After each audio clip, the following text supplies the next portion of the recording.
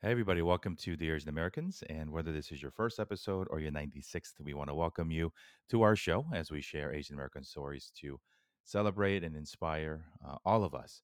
My name is Jerry Wan, and I'm your host of the Asian Americans. And on episode 96, we talked to my friend, Dr. Jenny Fagel, who is a physician, but also one half of the duo of the life coaching practice, The Grown Up Asian, who, along with her friend, Kathleen, are creating a program, or have created a program rather, for Asian folks as we deal with what we've learned, unlearn some of this toxic stuff, and really create a life that is going to be more fulfilling and happier for all of us. And so, looking forward to having you here, my conversation with Jenny.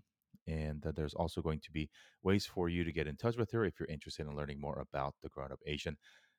We are active on Clubhouse now as the Asian Americans Club, and we're hosting all sorts of amazing conversations, elevating our voices and our stories through our podcast brand. So we are doing live recordings of some of our shows, Beyond the Resumes and Korean American Parenting on Clubhouse. And we're just hosting some awesome and fun conversations.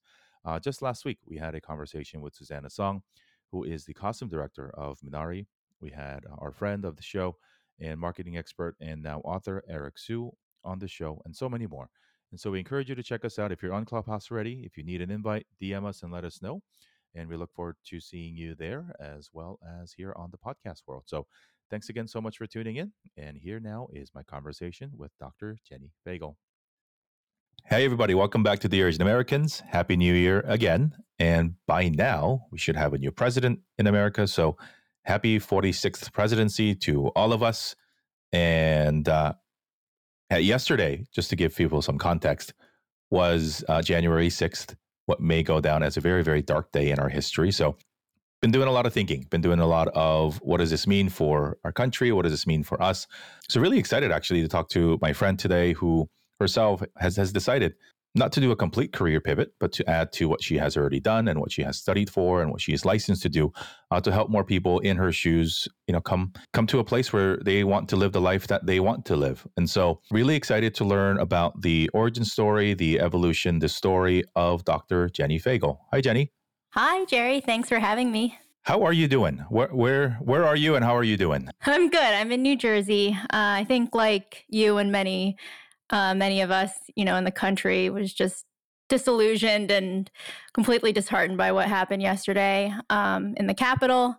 It was just disgraceful. So yesterday was tough and was heavy for me. I still kind of carry that with me today, but I am happy to be here with you. Well, I think it's, I do think that it provides the proper context for, obviously what we want to talk about, which is your story. And just sort of for me, anytime things like this happen, and a lot of it really is outside of our control. Mm-hmm. Yes, we vote. Yes, we support the candidates that align to our personal and, larger values that we want society to align ourselves with. But a part of it is still then comes back to like, what can we control and what can we not control? Yeah. And career and sort of what we do for a living or to make money rather, for a lot of us growing up in traditional Asian households, we don't often think that that is something completely within our control. Yes, there's a lot of pressure. Yes, our parents, as well-meaning as they may be, tie honor, respect, sometimes even love to the things that we choose to do in life. Mm-hmm. Extra pressure if your parents do the thing that they want you to do, and they tie legacy and all this other even more things to you. But you're a doctor, and now you and your friend, another Asian American female doctor, have a thriving life coaching practice, and a turn that most people don't expect or most people can't comprehend. So excited to learn all about that. Yeah. But let's roll back the clock a little bit and start with the earlier years of Fagel family's immigration story to the States. How did it happen? When did it happen? Where'd you guys land? And tell us a little bit about the early years of Jenny. So my parents immigrated in the 70s from the Philippines to Staten Island, New York. So they are physicians as well. They did their medical school in the Philippines, and then they immigrated here, like many others, for their training. So they did their residency in New York, and that's where I was born, in Staten Island. And, when I was much younger, I would say like 3 or 4, when we moved to Delaware, which is really where I grew up and what I identify like my childhood home. What was that like? What would was it a diverse community? Most people, well, for those of you who don't know, Staten Island is a part of New York City, but it is a part of New The York City that is forgotten often not. borough. Yeah. It's the only borough that may or may not always vote red. Yeah. Tell us about sort of the demographics of the neighborhood, and who did you grow up with, and what was that like growing up there? Yeah. So I grew up in a definitely a very homogenous middle upper class kind of neighborhood. Um, Went to private school, really had the best kind of opportunities, and I'm very grateful for all that. Um, Definitely not a ton of diversity. Like in my high school, I think I was one of two Filipino families. And yeah, I mean, it was definitely just a very sort of cookie cutter, not really diverse, very homogenous upbringing. Tell me more about that, though. Like, what did you? Yeah, I think a lot of, well, not a lot. Many people who've been on the show, live in neighborhoods because our parents live in. They decide where to live Hmm. without thinking about that, right? Hmm. One, mostly it's economically driven, Hmm. and they don't necessarily, or worse, not well, worse, in a different way. It's, of course, we're in America. We don't, we want our kids to be in and around other Americans, which for most of us have been defined by white folks. Yeah. And so there is yes, there are like the very, very Asian parts of America, like where I grew up in Fullerton, which is, pretty much like Korea Hmm. at this point. But I think some parents have decided to live in areas that are intentionally live in places that are not very diverse to sort of assimilate us into quote unquote American culture, which Yeah. I hate that word. And I try not to use it as much in sort of my own parenting journey. But yeah, how did you view that? When did identity become like a known thing to you as you were growing up? I think like more when you're trying to identify, what makes you unique and sort of like fit into like your friend group too, is really when I first noticed it. So probably like middle school.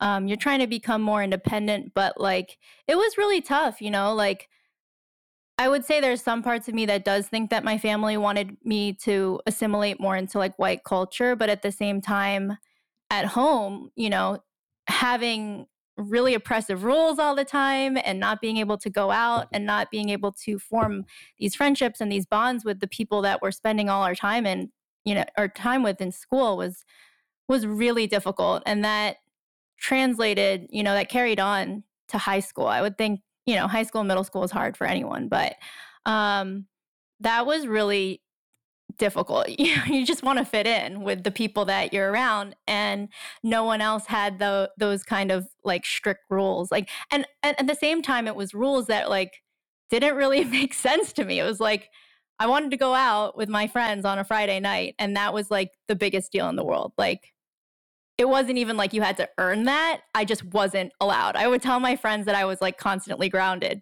for no reason. I don't know. Did you have the same like Yeah, strict kind of upbringing? yeah. My parents were super strict, or my mom rather. We grew up when we moved here at 8. We lived in Fullerton, as I just mentioned, which is a suburb of LA, in a very residential part of Orange County. And so, she controlled transportation, Okay. right? So you don't go out. We moved to New York City. So we moved to Bayside first, then to Flushing for what ended up being just my high school years. Okay. And so that was quite a bit of a transition for her because it's like, wait a minute, y'all can take buses. Yeah. I don't. So I think that was a big, for her, taking care of us and driving us to places was her Her not way of just not holding on to you. well not only way, yes, well, but not only her way of showing us love, but also her purpose in life, right? Which was to raise us, and providing food and shelter and transportation was a thing, Hmm. But anyway, I think, yeah, I think that was common, but it was sort of, I think every teenager goes through that, right? Yeah, no, definitely. It just seemed, I think, from my standpoint, that all my other friends who were predominantly white, you turn 16 and it's like, you have a license, you can freely go in and out of your house and make plans for yourself and, have your own agenda. And that just like was never my reality. And to admit that to your peers was also difficult, right? You want them to see you like them, that you're not that different. So that was really hard, I think, growing up. And that's why I loved college, because I could do whatever I want. It was awesome. You didn't go very far. I guess from an East Coast perspective, it was far enough No, it for wasn't. us West Yeah. Coast folks. So you went to college in DC. Hmm. What did you, given all that, right? Sort of the strict parenting and sort of you wanting independence and Hmm. whatnot. How did that overlay with what you actually wanted to do? Did you, because most people when they go, I don't want to say most, a lot of people when they sort of break from, mom jail Hmm. and go to college, not it's freedom in a lot of different ways. And so, did you explore different things? Yeah. We now know you're a doctor. So like, was that always a path? Or like, how did you reckon I with think I that? explored all the things besides like my actual like academic passion. I sort of put myself into auto drive to pursue medicine, and I like don't remember really thinking about it. I was just like, yeah, that's what I'm doing, just because that was so talked about and very, I was very heavily influenced, if not directly, in a very indirect way. How they talked about people that were physicians, like my relatives growing up, and so I would say I explored, the fun stuff. I became really involved in my Filipino club, and the Asian American club in college. I tried to really dive into that part of me, because I had literally maybe one or two Filipino friends growing up. Um, so that was really fun. That was really fun. Just meeting, all the Filipino people. I'm still like very close friends with them, and the other Asian clubs in college. That does happen when folks go to college because I think it is the first time, depending on where you come from, right? Again, I grew up in Orange County. I went high school in New York. I went to USC, which is one of the most not diverse, well, relatively in California. It is not the most Asian school because the public schools are more, Hmm. but it is a very diverse school. But for some, when you meet friends from areas that are not very Asian diverse, you're like, this is the first time I've had Asian friends. This Right. is the first time I can like find people that we can go eat with and you don't have to explain shit. Like, Exactly. Yeah. which is very, which for some people it's new. The fact that, and this is why I think our show and other shows like ours, it hits because there's a fundamental baseline of what it means to be Asian American with our parents and with our expectations that we don't have to explain on this show. Yeah.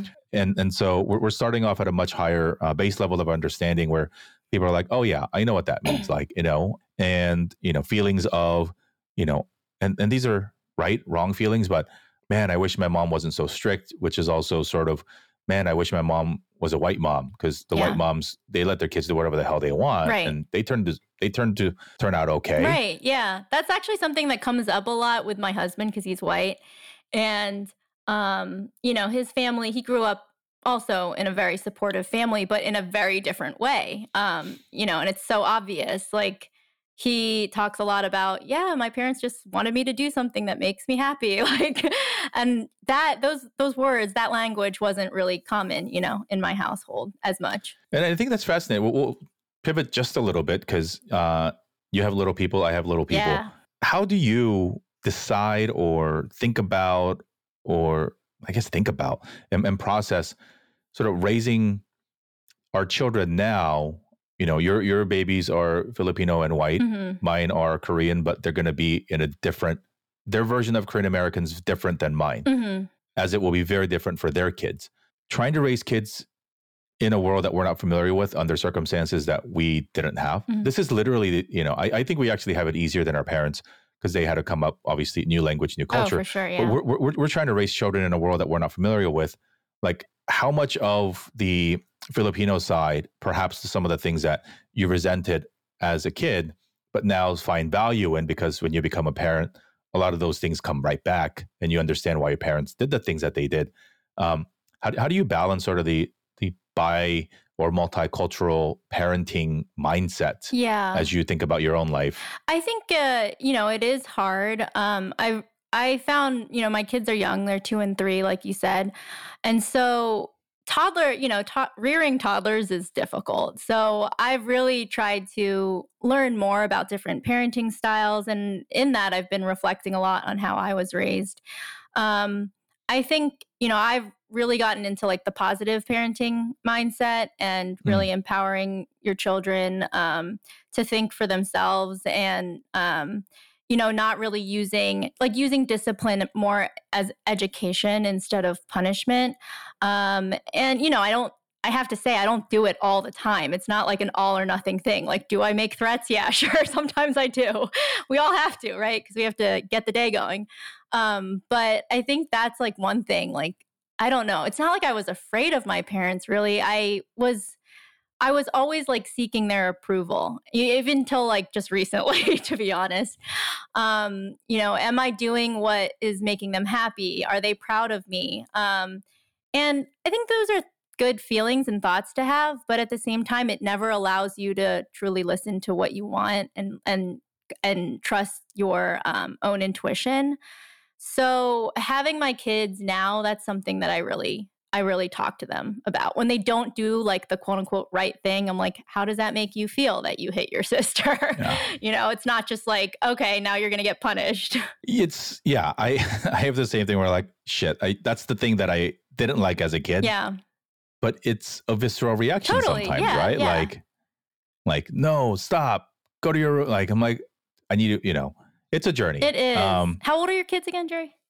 We got a 4 and then almost 2. Okay, very similar.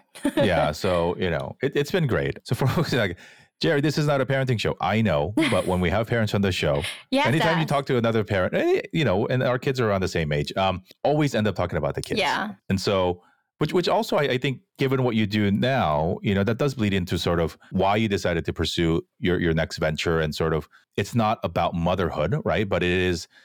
You can't take away your parenting identity, so that does inform sort of how you ended up there, and then sort of how you want other people to think about how they spend not just their quote unquote 9 to 5, but set up foundations for pathway forward. yeah, And for folks who've been following along to this show, and we've been almost going for about a year, like this is the reason why I decided to stick with the media company model, because then I can stay home with my kids yeah. instead of having to wake up at 6 to be on somebody else's conference call, Right. or God forbid, I know friends who've been forced to travel in 2020, and how awful is that for really to make a faceless company even more money, that they're asking people to risk their lives and jump on planes and go sleep in hotel rooms. Right. Right. Very, very awful. Yeah. So tell us about the medicine journey. Did you ever want to quit? Were you always laser focused? What specialty No. did you want to do, and what do you do now? Or what Yeah. did you do? I definitely thought about quitting a lot of times, to be honest. I think that,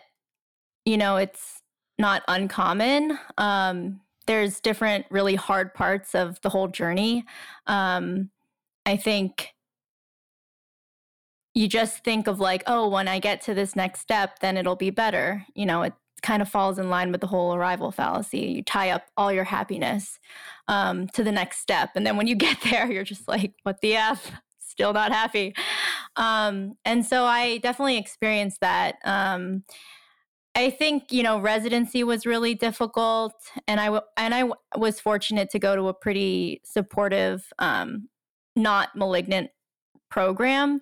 But it's just the long hours and you feel isolated. I think there's a lot of focus on the negative and what you're not doing right and ways to improve, that you don't really think about what your natural strengths are.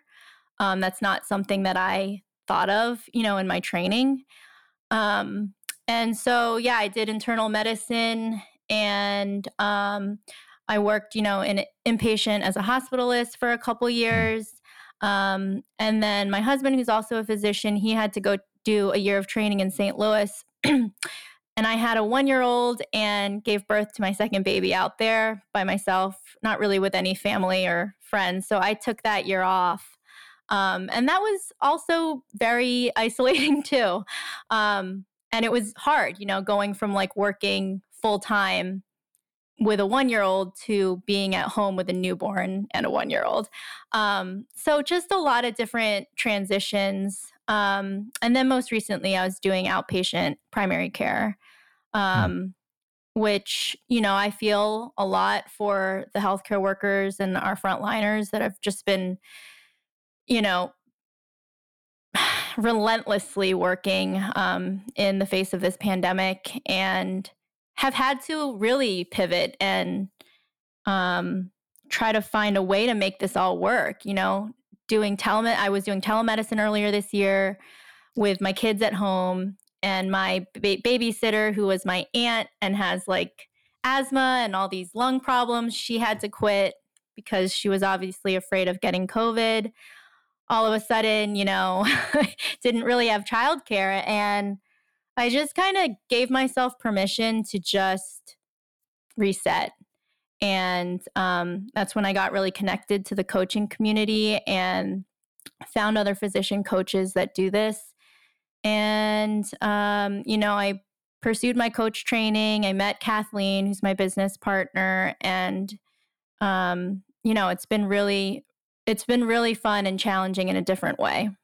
How did you just glossed over it? But what was the spark, or was there a small growing flame of some sort that motivated you to explore the coaching world? And because yes, it's not a medical science as Hmm. your profession is, but it's still in the realm of helping, which I think is the common theme. But how did you even know about it? How did you learn about it? Like, what Yeah. was the thing that turned from yes to I want to? Well, I think like even before that, even before I was exposed to coaching, I had always had, for some reason, this entrepreneurial kind of spirit. I was always conjuring up these random things that I could do. I think in my attempt to have more autonomy over my life and my schedule, I wanted to, like, I don't know, open up a little like general store. I'm really into like visuals and design and aesthetics. I was thinking of doing something like that with like home decor or something. And so I really always wanted something of my own. I just didn't know what that was and what that looked like.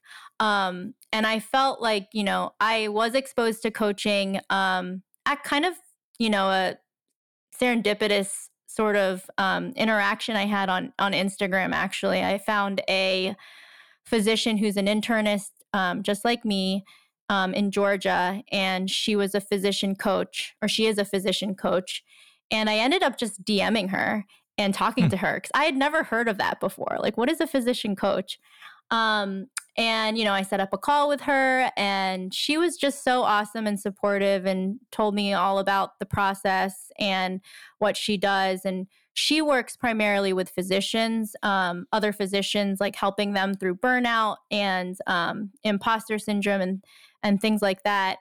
And that was really my first exposure to it. And it turns out, there's a whole community of physicians who coach, like amongst all different subspecialties too. So there's like an orthopedic surgeon who has a physician coaching business and he coaches other surgeons. I mean, it's kind of crazy and cool to see that Yeah. other doctors are out there filling this need to support each other. Talk to us about that more, because I don't want to say generalization. Hmm.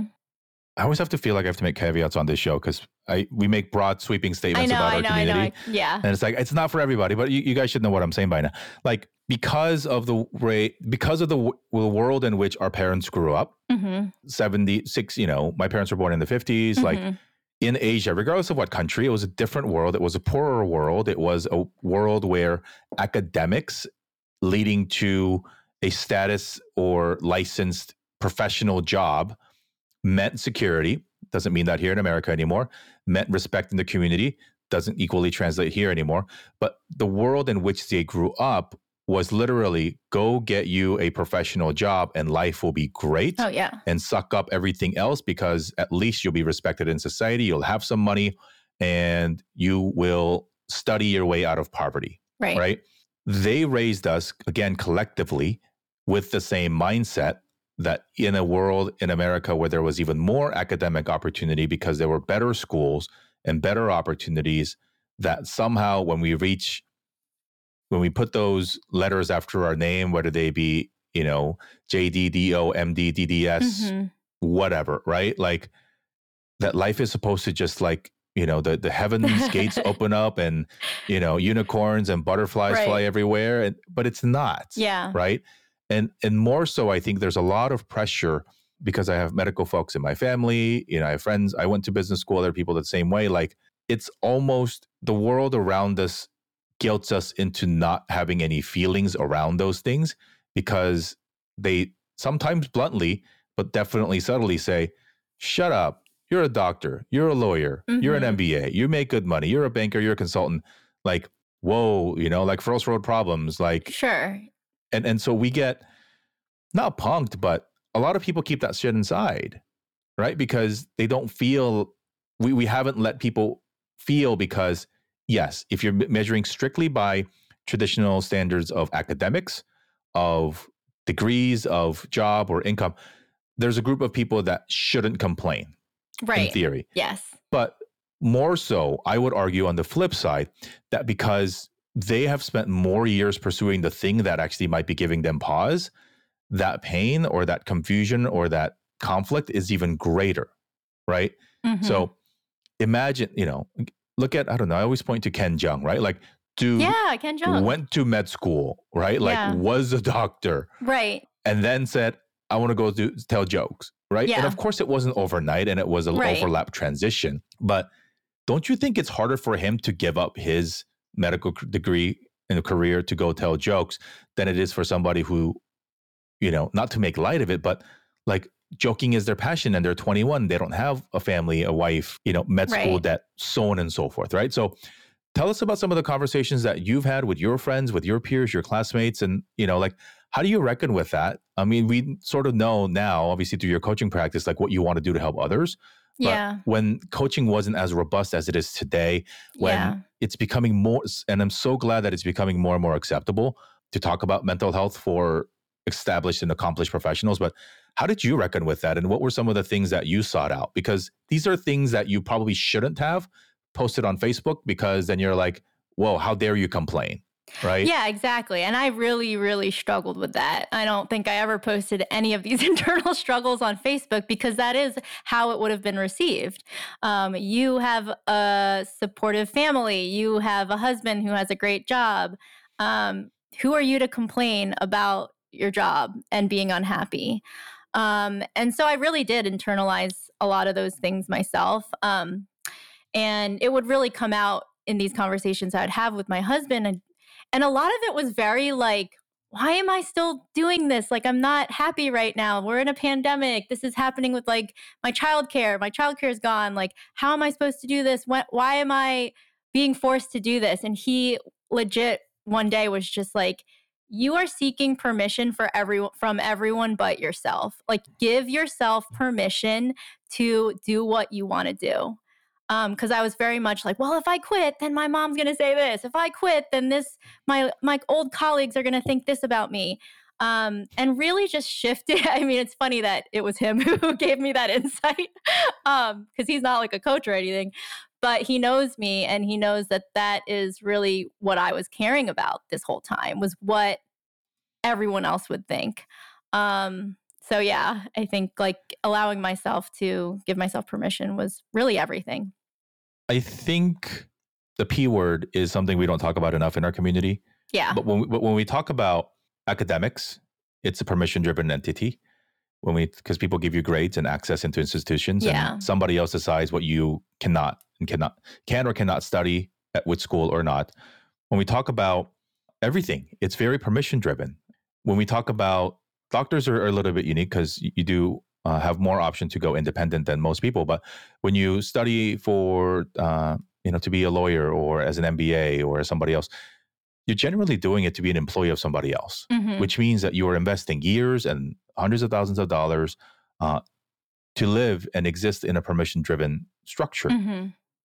We don't talk about that enough. We don't talk about the fact that we then give up a lot of who makes the decisions around our identity, our personal brand, our value Right. to society. Because who decides what raise you get? Right. A room full of white people who don't know you, Mhm. right? And then they decide you are worthy of 2% this year. Screw you, Right. right? Like, why do you get to decide what my value is worth? Right. And how do you, and even before that, who gets to decide under what rubric our value is designed and decided upon? And so to break free from that, you do need sometimes an additional external push to like help you see it that way. But yeah, I think it's just that achievement, meritocracy world that we continue to be taught in. And again, that's something that I'm desperately trying to be very mindful of as we raise our kids every day, to not Mhm. let them tie their own self-worth to accomplishments and Right. just, more holistic things.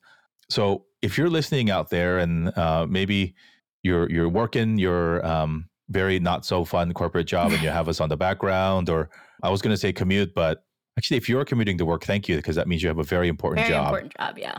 Otherwise, you should be, or at least your employer should be nice enough to let you work at home. Talk to us more about that. Like so you had this conversation with your husband, Yeah. and I think it sometimes helps to have somebody who's that close to you come from a completely different world without the same set of prejudices and Right. expectations and experiences. How did that then turn the light bulb on to, I want to learn this more? Mhm. Because not only did you start to believe in it, you then came to a point where you're like, well, maybe I want to help other people get to the same point in my life. Yeah, I mean, I got coached myself from this physician coach I had mentioned, and a lot of these things I have kind of always been into self help, reading books here and there, and but this was like the first time I really applied what I was learning, and I always thought life coaching was kind of woo woo, to be honest. um, I I tell this story about how I remember watching like Keeping Up with the Kardashians, and Rob Kardashian had a life coach who would just like live with him and follow him around and just like hype him up, and that's like what I thought a life coach was. Um, but really deep down, it's all about managing your mind and mindset, and the power that you can harness from that. And I never really thought about that much. I thought I was just kind of living my life like this is what's happening to me. Okay, this is, I have a lot of opportunities. I'm grateful.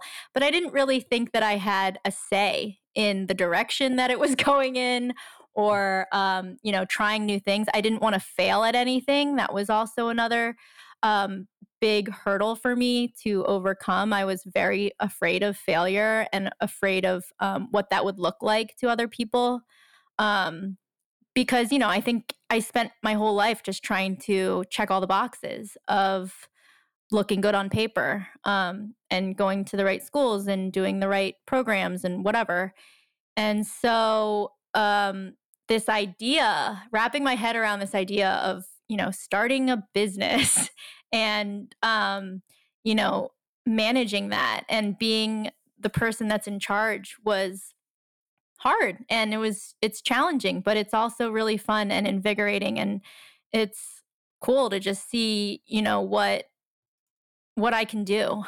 That- we could probably talk about that piece for a while. Yeah. One thing that I think some folks might have a question about, I certainly did before I learned more about both worlds, Mhm. is how does a technically trained doctor who, again, how do you how do you differentiate that in coaching? So when we talk to our friends who are Mhm. psychologists, licensed therapists, psychiatrists, even coaching for the most part, and this is an objective, true statement, is an unregulated and unlicensable field because it's not a hard science. Yeah. Yes, there are organizations that grant you certifications or like Mhm. you went through this thing, but who's certifying the certifiers? Right. We don't know, right? So like how do you know and how do you manage your business Mhm. ethically, morally, from that perspective so that people don't see you as the guy who follows around Rob Kardashian goes, cool, good hair day, right? Good hair day, right? Like, because that's what media's taught us to believe, Yeah. right? No, And you're right. it's also rare from the perspective, Jenny, that I think people with a first career that's not in that field, or a concurrent career that is that simultaneously checks some of the more traditional boxes. Yeah. It's not that often or not so common for us to see those people. And so, again, I don't want to make a judgmental statement about what people who can do what in their lives. Yeah. But it does lend a little bit of credibility when somebody like you and Kathleen, because the first question is like, wait a minute, they're doctors and then they're doing this? Yeah, like, no. how's that? I Yeah. totally get it. That's something my parents asked me too. They're like, wait a minute, what are you doing? But no, you're absolutely right. So coaching is definitely an unregulated field. So I think it's just when you're looking for a coach, you just have to keep that in mind. People are trained like in all sorts of different capacities. But the other thing is that, and how I differentiate coaching from, say therapy or counseling, which have advanced degrees, and I totally, completely acknowledge that. Coaching really is very future focused and forward focused. So we try to understand our present situations in order to move forward. So we really focus a lot on fulfillment, purpose, and achievement. Whereas I think therapy, focuses more on your past and really untangling those kind of issues, maybe from childhood, maybe past trauma. Um, I think what makes, the fact that we do this unique is we have a basic medical background. So, we can, for the most part, understand and identify and see when there's deeper things involved, and make the appropriate referrals to our colleagues that are trained in psychiatry or in counseling and social work. And the other thing is that it isn't one or the other. Like, we have a couple clients that have a therapist, have a psychiatrist, and also have a coach. And I think it can complement each other very well. So the things that perhaps they don't have time to talk about in therapy, they can talk about with us, like goal setting, and accountability, and like I had mentioned, fulfillment and purpose, and trying to find ways to fit that into sort of like a holistic approach. Thanks for clarifying that, because it's something that I think a lot of people, as coaching becomes more accepted, more known, more known about. So that's very, very cool. So what do you and Kathleen coach about? Who do you help? Who do you want to do? And then tie it back to sort of, how does that, where did you end up? How did you end up there from your own life experiences, starting with sort of growing up in the Iron Fist household, to then picking medicine, and then one day realizing, hey, maybe this isn't what I want to do. But like, how does that all boil down to what you want to do, and who do you want to help now? Yeah, so me and Kathleen, we help Asian women. Most of them are high achieving professional women, who feel like they have checked, all the grown up boxes in life, and are still feeling unfulfilled, still seeking purpose. A lot of our clients want to have more, conflict free, more peaceful relationships, especially with their parents. We help a lot of women that do struggle with their moms, is a very common thing. I think the mom and daughter relationship is especially unique, because I find that, like, Asian moms, they parent how they were reared, so it's just, a lot of intergenerational, kind of passed down, like, okay, well, this is like how I was treated, so I'm going to treat you this way.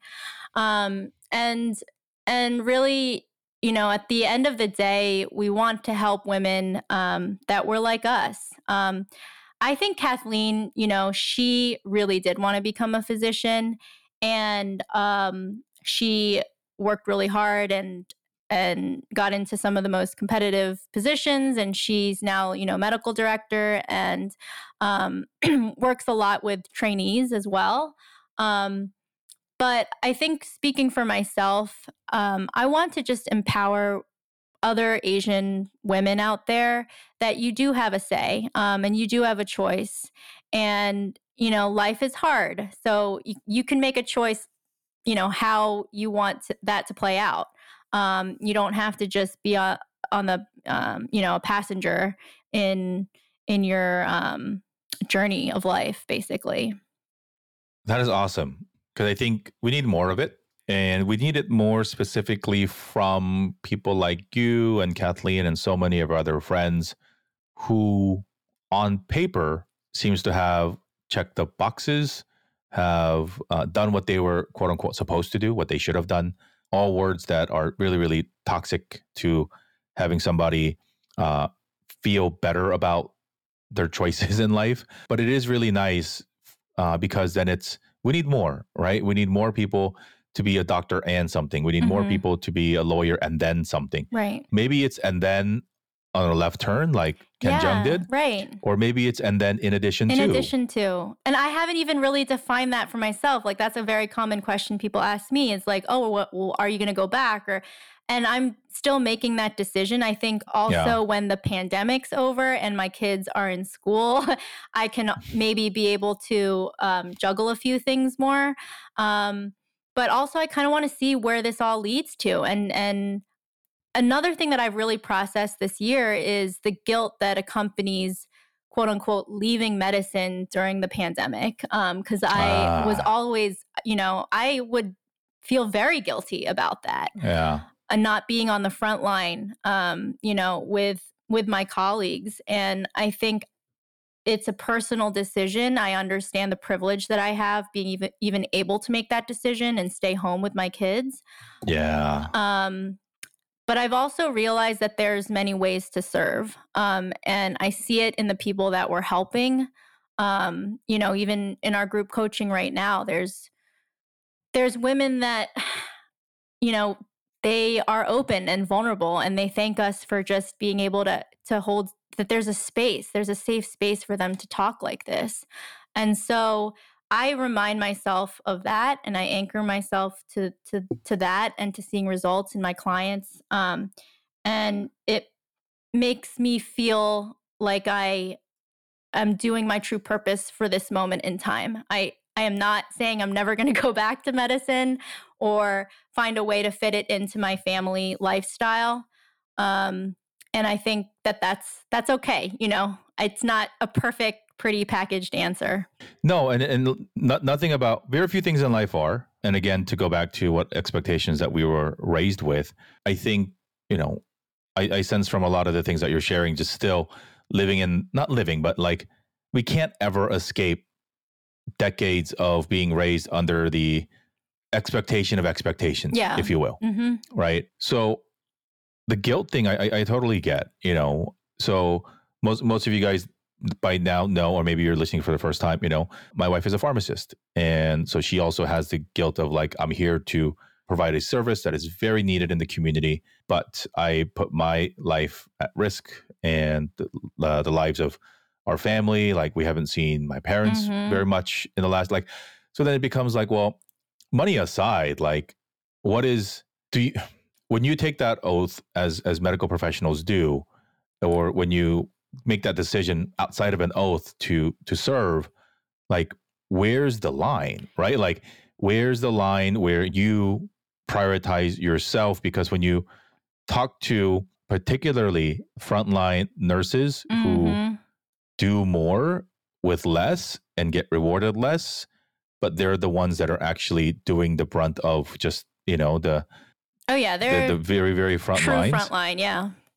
But like the guilt that they feel and the videos that we see, and it's awful. But at some point, I hope that people see it okay, and also even more so encouraging themselves to put themselves first. Yeah. I know it's hard, and this is not like leave the sick person behind, but you have to take care of yourself before you can take care of others.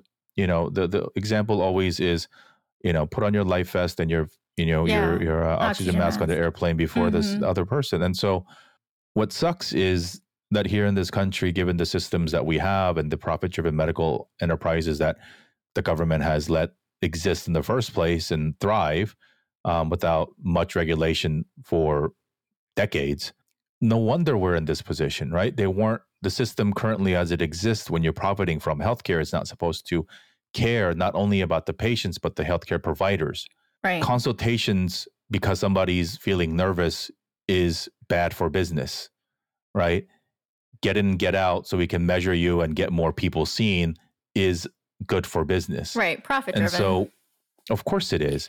So when we talk about people's medical providers' mental health, and the world is giving them lip service and saying, you are our heroes. And, Right.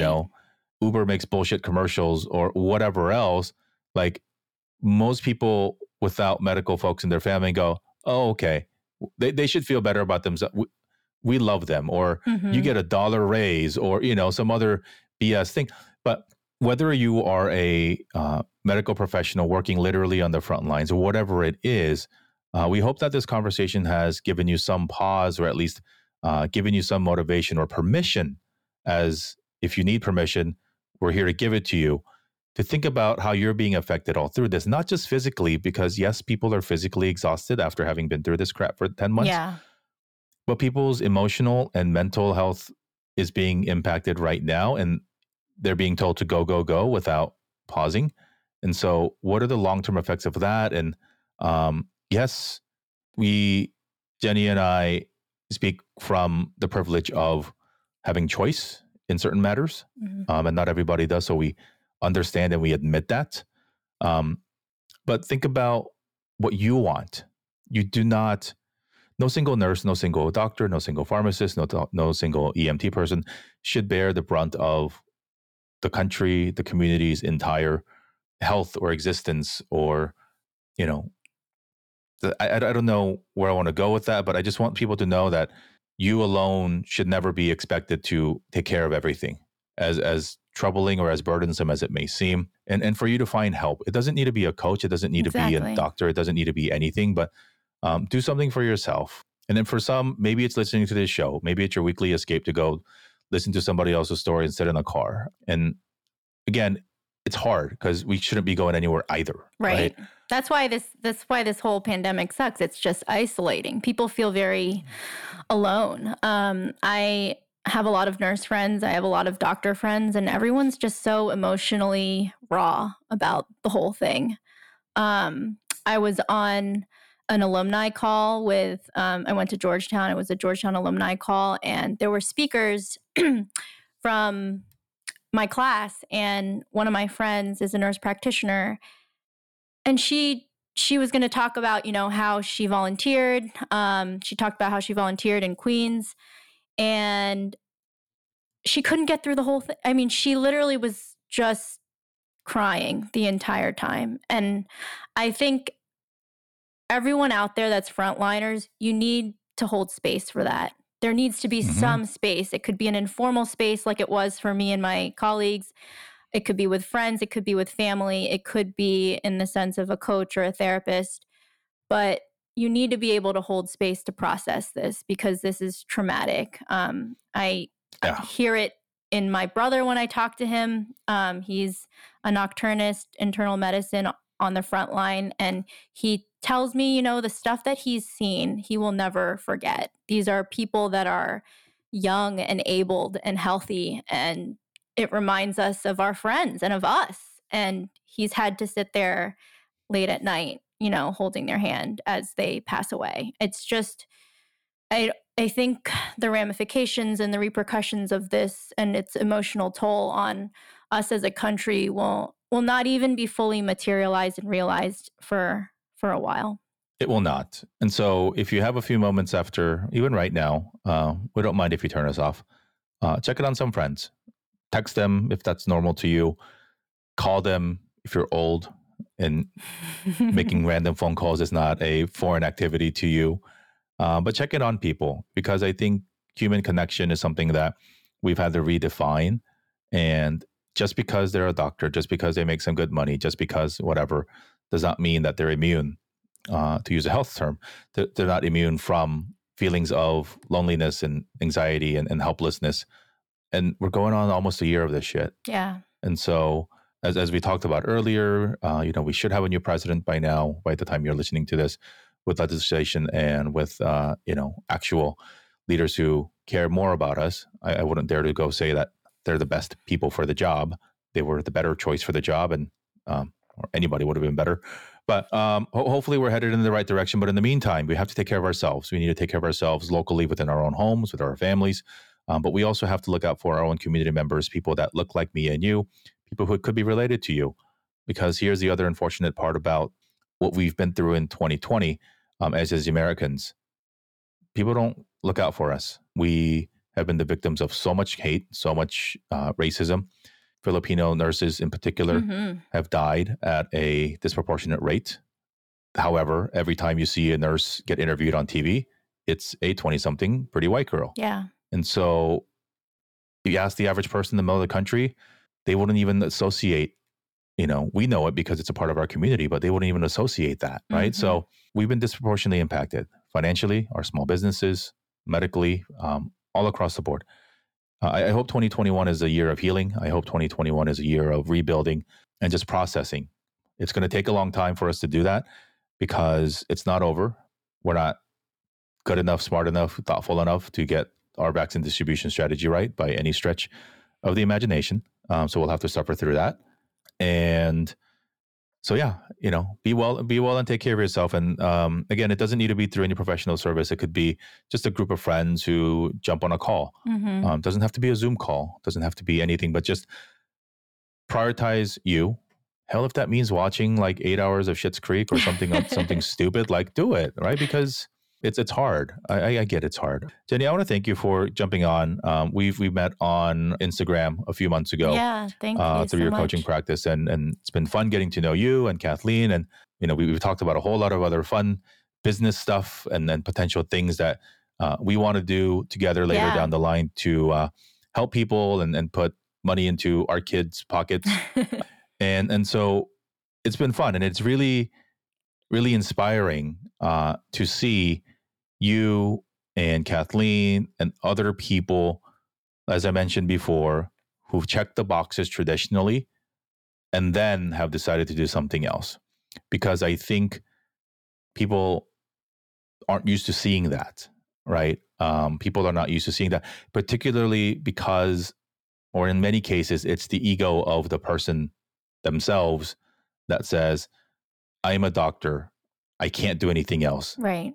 My ego, I can't handle it. I can't explain to somebody else. You wrap your whole identity up in that degree. Yep, that's my dad. So it's when we so another story for another time. But I'll pitch it. If you guys don't know, I'm going to guest on episode 100, and for the first time, you'll hear what the hell is Jerry about. Yeah, I want to hear that. I think everybody wants to hear that. Not to hype it up too much, but it is important for us to have these discussions. And so I would love to wrap up the show and then help you finish it out. We finish out every show with the Dear Asian Americans letter. Whatever it is that you want to share. And in particular, would love for you to share some things that are on your mind to maybe some of our younger friends who either are in the process of pursuing medicine or currently practicing medicine, or as we've learned about the Fauci effect, that are now considering studying medicine. Share with us some insight that you've learned or, that you are experiencing now at the intersection of medicine and life's passions. If it overlaps, great. If it doesn't, whatever. So help us finish out the show and speak a letter to our community and complete the letter. Dear Asian Americans. Dear Asian Americans, you are not alone. You have the power to decide how you want your life to play out. So whether that's you feel like you're stuck in a career, you feel like something's missing from your life, you can explore that. You need to give yourself permission to find what lights you up from the inside. And the best way to do that is to get to know who you are. Silence all the chit chat around you and all the chatter from other people and your parents and your relatives who may be well-meaning, but they're not you. And they're not going to be the ones that wake up every day in the morning to, show up to work. And whether you've figured this out, as a pre med or you already have your first job, it's just never too late to pivot and to create the life that you want. And you are now well on your way to creating the life that you want, in addition to helping other people do the same. And we'll make the obvious caveat. Jenny doesn't have all the answers. I don't have all the answers. Only you do. Yeah. And people like her, people like me, we can help you sort of see things in a different way, to maybe ask some questions of you, or, give you our perspective. Because obviously when you see things externally, you get a different perspective. But live life on your own terms, whatever that may mean. We've talked today a lot about expectation and permission, and what that means for a Filipino American doctor who has now decided to pivot and help people in a different way. So we'll put where you can find Dr. Jenny on the internet at The Grown Up Asian, and other places where you can connect with her and learn more about her. And so, yeah, reach out to her if you just want to talk. We've seen also, I've been very fortunate enough to meet a lot of other Asian American doctors and or other professionals who, I know it's not coincidental, but happens to be more women, who are now stepping into their own and creating personal brands and businesses and additional, not only businesses and things, but additional streams of revenue and things like that for themselves. And I think it's wonderful. I think it's wonderful that people are doing what they want, because if not for 2020, can you imagine having to tell your parents, hey, I know you suffered and busted your balls to send me to medical school, and now I don't want to do that anymore. Right. But I hope 2020 has given everybody some perspective, some humbling perspective, to know that life is short. You got to live life exactly the way you want it to, because why not? It's short. And so, Jenny, thanks for jumping on. Best of luck to you. Thank you.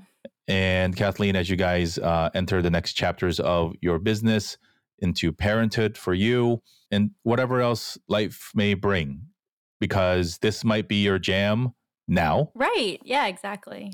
But who's to say it's going to still be your jam in 3 to 5 years? Who knows? And that's the beauty of it. That is the right? beauty of it. And so, to folks out there, enjoy your day today. Thank you for tuning in. Go enjoy the Biden presidency, because we're not right now as we speak on January 7th. Yeah. But it is when you're listening to us. So thanks everybody for tuning in. Wishing you health, happiness, and safety as we navigate yet another challenging year. Be well, be safe, and we'll see you next time. Thank you. Thanks so much for tuning in. If that resonated with you, if that hit you somewhere in your heart, we encourage you to share this out amongst your friends and your peers. Check us out at dearasianamericans.com and at Dear Asian Americans, wherever you can find us on social. And we encourage you to get in touch with us. Hello at dearasianamericans.com is our email address, or you can just hit us up through the DMs anywhere. You can also get in touch with me directly at hello@jerrywan.com if you want to chat about anything. And so, thank you for tuning in. We hope you enjoy this conversation with Jenny. And wherever you are, whenever you may be listening to this, foremost, health, safety, and happiness. Please be well. Have a great weekend. And we'll see you next time here on Dear Asian Americans.